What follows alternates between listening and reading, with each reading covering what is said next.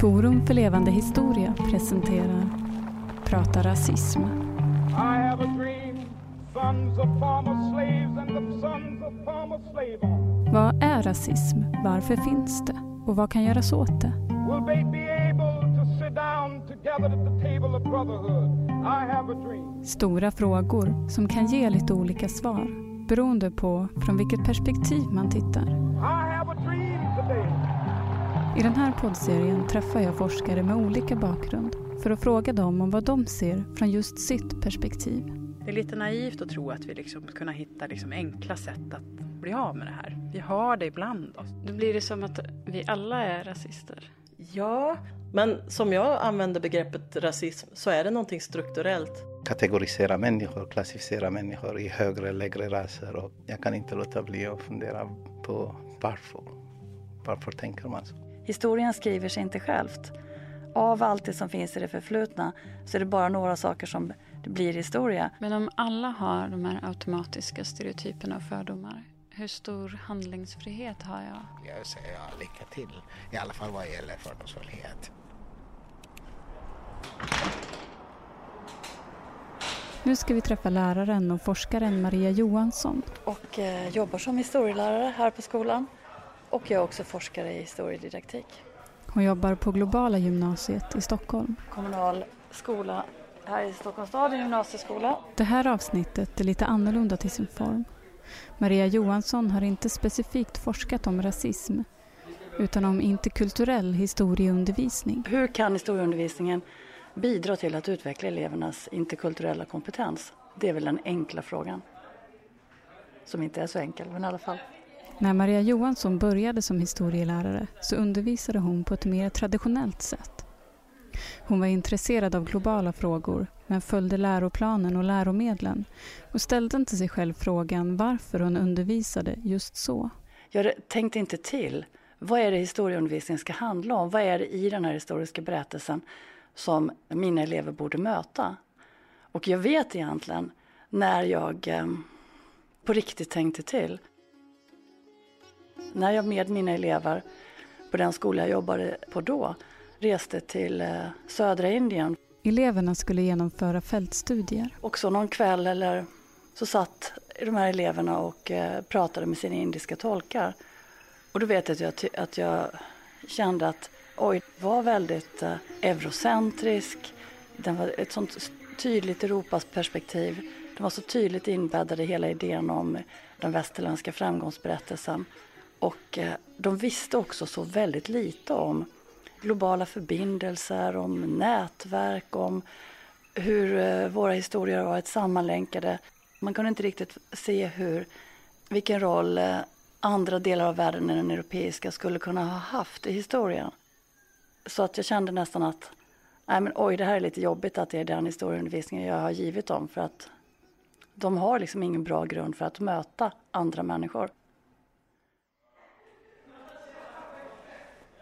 Är det så konstigt om historieundervisningen utgår från den platsen där vi befinner oss?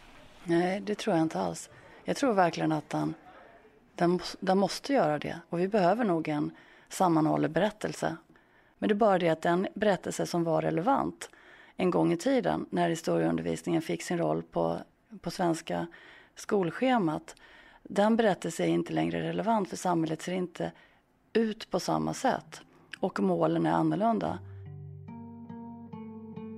Som ingångsperspektiv i sin forskning har Maria Johansson skolans värdegrund och det demokratiska uppdraget som skolan har. Rasism och främlingsfientlighet, det är ju oförenligt med skolans värdegrund. Hugo Wester på Skolverket. Det är oförenligt med principer om demokrati och mänskliga rättigheter.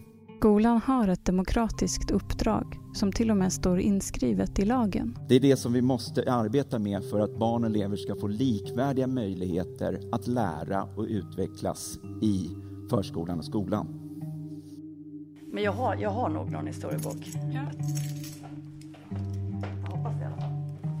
Vi går och hämtar en historiebok för att titta på hur historieundervisningen traditionellt är upplagd. Innehållsförteckningarna ser ut som de gör. Ett litet stycke om forntiden.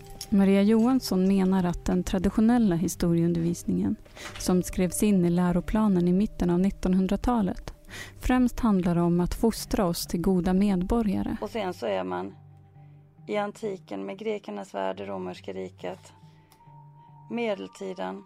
Perspektivet är ofta svenskt och eurocentriskt. Ideologier, nationalism, imperialismen. Maria menar att det ofta är en berättelse som kan exkludera andra berättelser.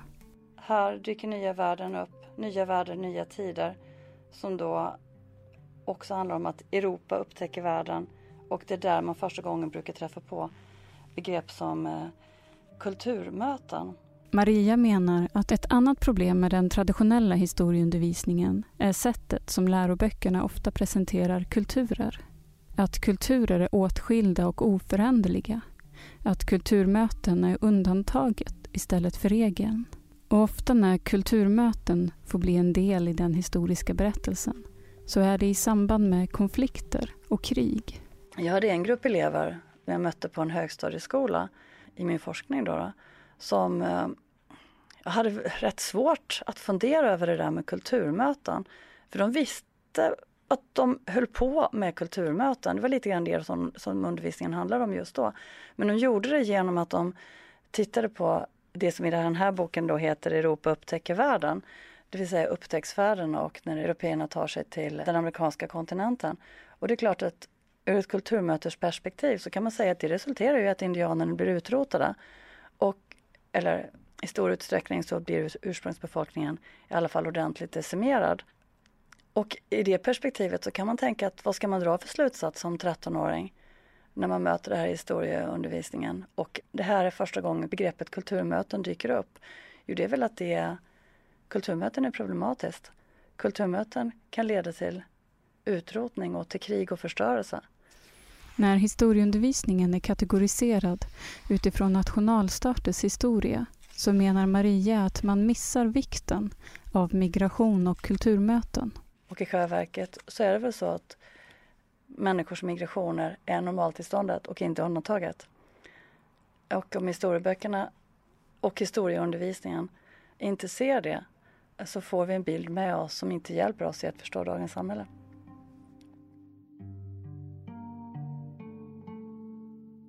Mycket i Maria Johanssons forskning handlar om att tänka till kring vilken historisk berättelse det är som berättas och vidga den. Om man då tänker att jag måste lägga till det här och göra det på ett separat sätt, jag läser det precis som jag läser det jag gör i vanliga fall, då blir det nog trångt. Det kan vara svårt. Det kan också vara enkelt. Kan vi organisera på något annat sätt? Kan vi hitta bra exempel som gör att berättelsen blir annorlunda, att den blir vidgad, breddad, tar upp andra perspektiv redan från början? Som att till exempel ändra startpunkt eller slutpunkt i den historiska berättelsen. Jag vet min lärare som jag hade i mitt forskningsprojekt, när han undervisade om andra världskriget så gjorde han det enkla att han bara funderade på startdatumen och slutdatumen. Alla elever som satt i den här klassen, det var årskurs 2 på gymnasiet, de visste att andra världskriget pågår mellan 1939 och 1945. Och det börjar med att Tyskland anfaller Polen och det slutar med att USA släpper atombomber över Japan. Det är liksom den ram som alla har. Men då frågade han, är det så då? Vad händer om vi istället lägger startåret 1937 med kriget i Asien? Det andra kinesisk-japanska kriget, som det kallas, började 7 juli 1937 med att Japan anföll Kina. Och det kriget är ju absolut en del av andra världskriget. Och det är helt rimligt att säga att andra världskriget börjar 1937. Men då får vi en annan berättelse, vi får en geografisk förskjutning. Asien blir plötsligt viktigare och Europa blir lite decentrerat. Europa blir inte på samma sätt centrum som det har brukat vara.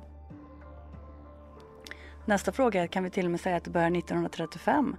För då har vi det som händer i Abessinien i Afrika. Andra italiensk-abessinska kriget var ett kolonialkrig som pågick oktober 1935 till maj 1936. När Italien ockuperade Abessinien, som idag heter Etiopien. Som absolut också är en del av andra världskriget. Och vad händer då? Då har vi plötsligt inkluderat hela världen om vi lägger startåret 35. Som lärare så handlar det ganska mycket om att hitta de där kraftfulla exemplen. De exempel som kan ändra lite på, man kan få syn på den berättelse man har med sig. De eleverna fick kunskaper om någonting som de inte visste. De fick reda på mer än vad de brukar få reda på.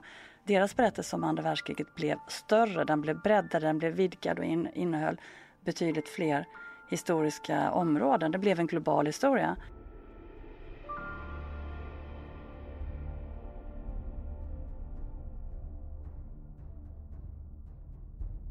Ett annat sätt att ändra den historiska berättelsen är att använda nuet som en ingång till historien. Maria Johansson tar ett exempel från undervisningen om första världskriget. Ganska mycket som har hänt i Mellanöstern under efterkrigstiden överhuvudtaget har faktiskt med första världskriget att göra. Så när vi skulle undervisa om det här, då valde vi att börja i Mellanöstern. Vi valde att börja i Mesopotamien. Det skulle vara deras mentala ingång till att lära sig om första världskriget. För att den blir mer relevant som historisk förklaring för det samhälle som vi lever i idag. Historien skriver sig inte självt. Av allt det som finns i det förflutna så är det bara några saker som blir historia. Och hur historien berättas, vad som konstrueras som början och slut, vilken geografisk utgångspunkt man tar, det är inte godtyckligt. Det finns en orsak, det säger någonting varför vi har valt att beskriva det på det sätt vi har gjort. Maria Johanssons forskningsprojekt heter Historieundervisning och interkulturell kompetens. Och Maria jobbade tätt tillsammans med 2 lärare. Liten forskningscirkel då vi diskuterade historieundervisning och olika interkulturella perspektiv på historieundervisning och sådär. En lärare på högstadiet och en på gymnasiet. Så småningom så började de planera undervisning. Sen var Maria med och observerade de här förändrade historielektionerna. Och det tror jag kanske var bland det viktigaste av det som så här gjordes i klassrummet. En viktig insikt. Vilken kraft det kunde ha när eleverna fick börja fundera över den berättelse de brukade möta. Forskningsprojektet är till skillnad från en hel del annan forskning i ämnet en klassrumsbaserad forskning. Maria Johansson ville vara med när eleverna mötte själva historieundervisningen.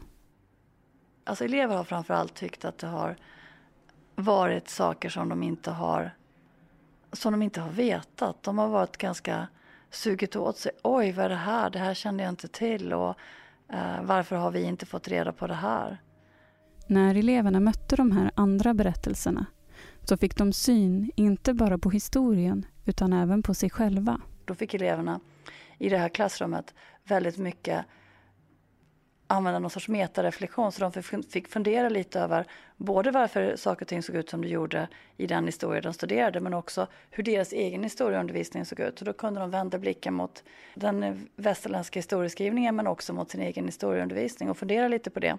Och också fundera över vad spelar det för roll då? I sina observationer av historielektionerna så är det just de minnena hon tar med sig mest. Och jag tycker det är bland det mest fantastiska när jag har varit ute och lyssnat i klassen, när elever faktiskt tänker till när det gäller just den historiska berättelsen och innehållet.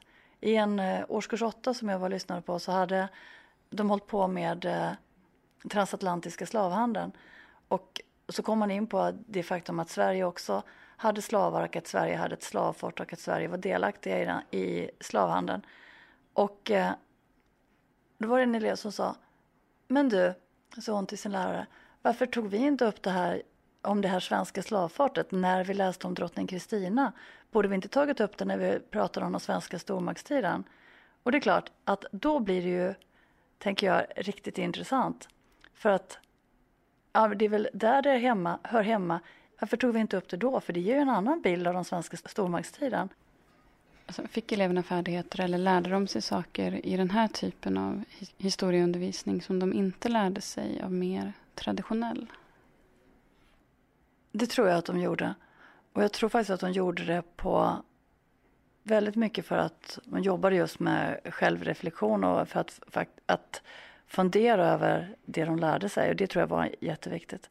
Eleverna fick olika övningar som var kopplade till nutidsaktuella frågor. När den här undersökningen gjordes, då hade det varit en folkomröstning i Schweiz då man skulle förbjuda minareter i moskébyggen. Och då fick de här eleverna fundera på om de hade någon nytta av det de just hade läst om Weimarrepubliken och om Tyskland för att kunna försöka inte förklara det som hände i Schweiz, men kan det hjälpa oss att ställa frågor till sånt vi skulle behöva veta nu för att kunna förstå det här.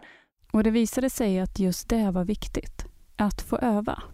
För det är inte någonting som man kanske bara har med sig. Det är väl inte så enkelt att vi får kunskaper om det förflutna och så använder vi dem spontant för att förstå samtiden. Så enkelt kanske det inte fungerar. Vi kanske också behöver öva på att göra reflekterade uttalanden och fundera på hur det kan tänkas hänga ihop.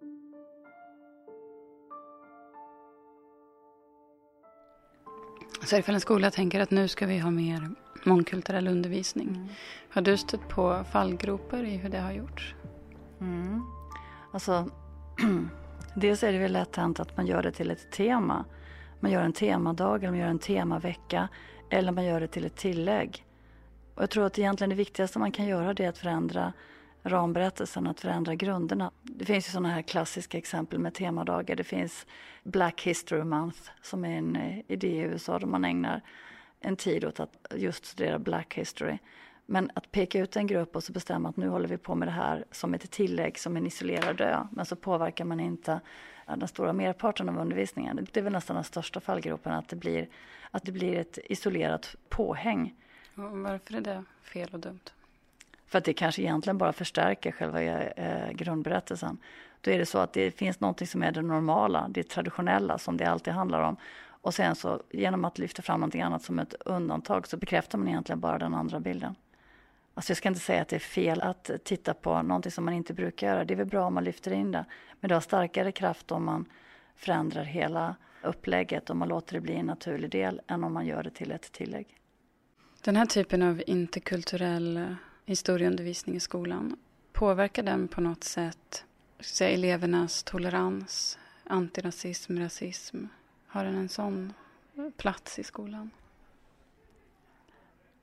Ja, det tror jag. Alltså jag tror inte att vi kan tänka som historielärare så här.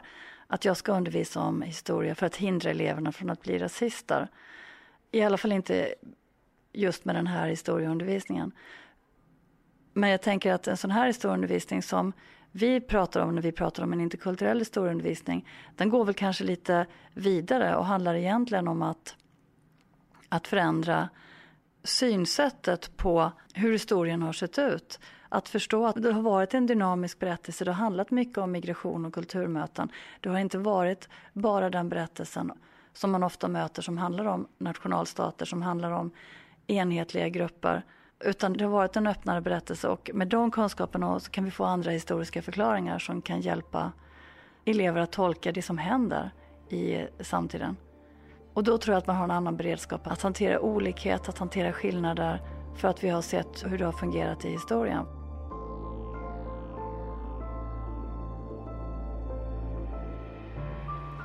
Vad för slutsatser kom du fram till genom forskningen? Ja, men egentligen så kom jag väl fram till att det fanns mycket att vinna på att kombinera historia och interkulturellt tänkande. Historia hade verkligen ett bidrag, men att det väl kanske också är svårt. Det finns fällor man kan gå i. Alltså det är lätt att det blir värdegrundshistoria. Att det handlar om att tycka rätt och fel. Det handlar om att skapa vissa värderingar hos eleverna. Och det är egentligen inte historieämnets styrka, utan det behöver också bli historia. Vi behöver ner och gå in i det förflutna, att vrida och vända på det, att leta efter de historiska förklaringarna och inte alldeles för snabbt komma fram till vad man ska tycka idag. Har du mött kritik? Alltså när du försökt förändra historieundervisningen? Men alltså en kritik som man kan ha, det är att det kan bli värdegrundshistoria. Det kan bli väldigt politiskt korrekt. Alltså vad är det här liksom? Ska historieundervisning inte bara kunna få vara historieundervisning? Att tänka sig att man lägger på de här interkulturella perspektiven, då kanske det är så här att vi gör för mycket våld på den historiska berättelsen, så använder vi den för andra syften, för politiska syften, för att vi vill att det mångkulturella samhället ska fungera. Den kritiken kan man ju få. Och vad svarar du på den? Så här, jag tror inte att historieundervisningen ska bli politiskt korrekt. Det är inte målet. Och det finns en fara. Jag tycker den faran får man erkänna. Det finns en fara att man hamnar för snabbt i värderingarna. Så att den kritiken är på sätt och vis relevant, den är på sätt och vis riktig. Att det är en fara. Men det betyder inte att vi därmed ska säga att vi ska strunta i de här frågorna. Istället så handlar det om att försöka se vad som är historieämnets potential i det här. Och jag tror att den potentialen är jättestor. Alltså vår samtid är med nödvändighet mångkulturell. Vår samtid ser ut som den gör. Och det är också så att de delar som vi pekar ut som migrationer och kulturmöten som centrala inslag, det är inte några påhitt, utan det har varit grundläggande mönster i människans historia. Och ja, om man då anser att det är politiskt korrekt så är det väl det. Men tar man historien på allvar, då kommer man att undersöka de här perspektiven också. Vi behöver inte omvända eleverna, det är inte riktigt det vi behöver göra. Men vi behöver åtminstone bråka med historieböckernas världsbild, med de historiska berättelserna, med elevernas världsbild, med historieundervisningen. Att ifrågasätta den egna historieundervisningen. Att då och då våga fråga eleverna hur den historieundervisningen ser ut som de själva får.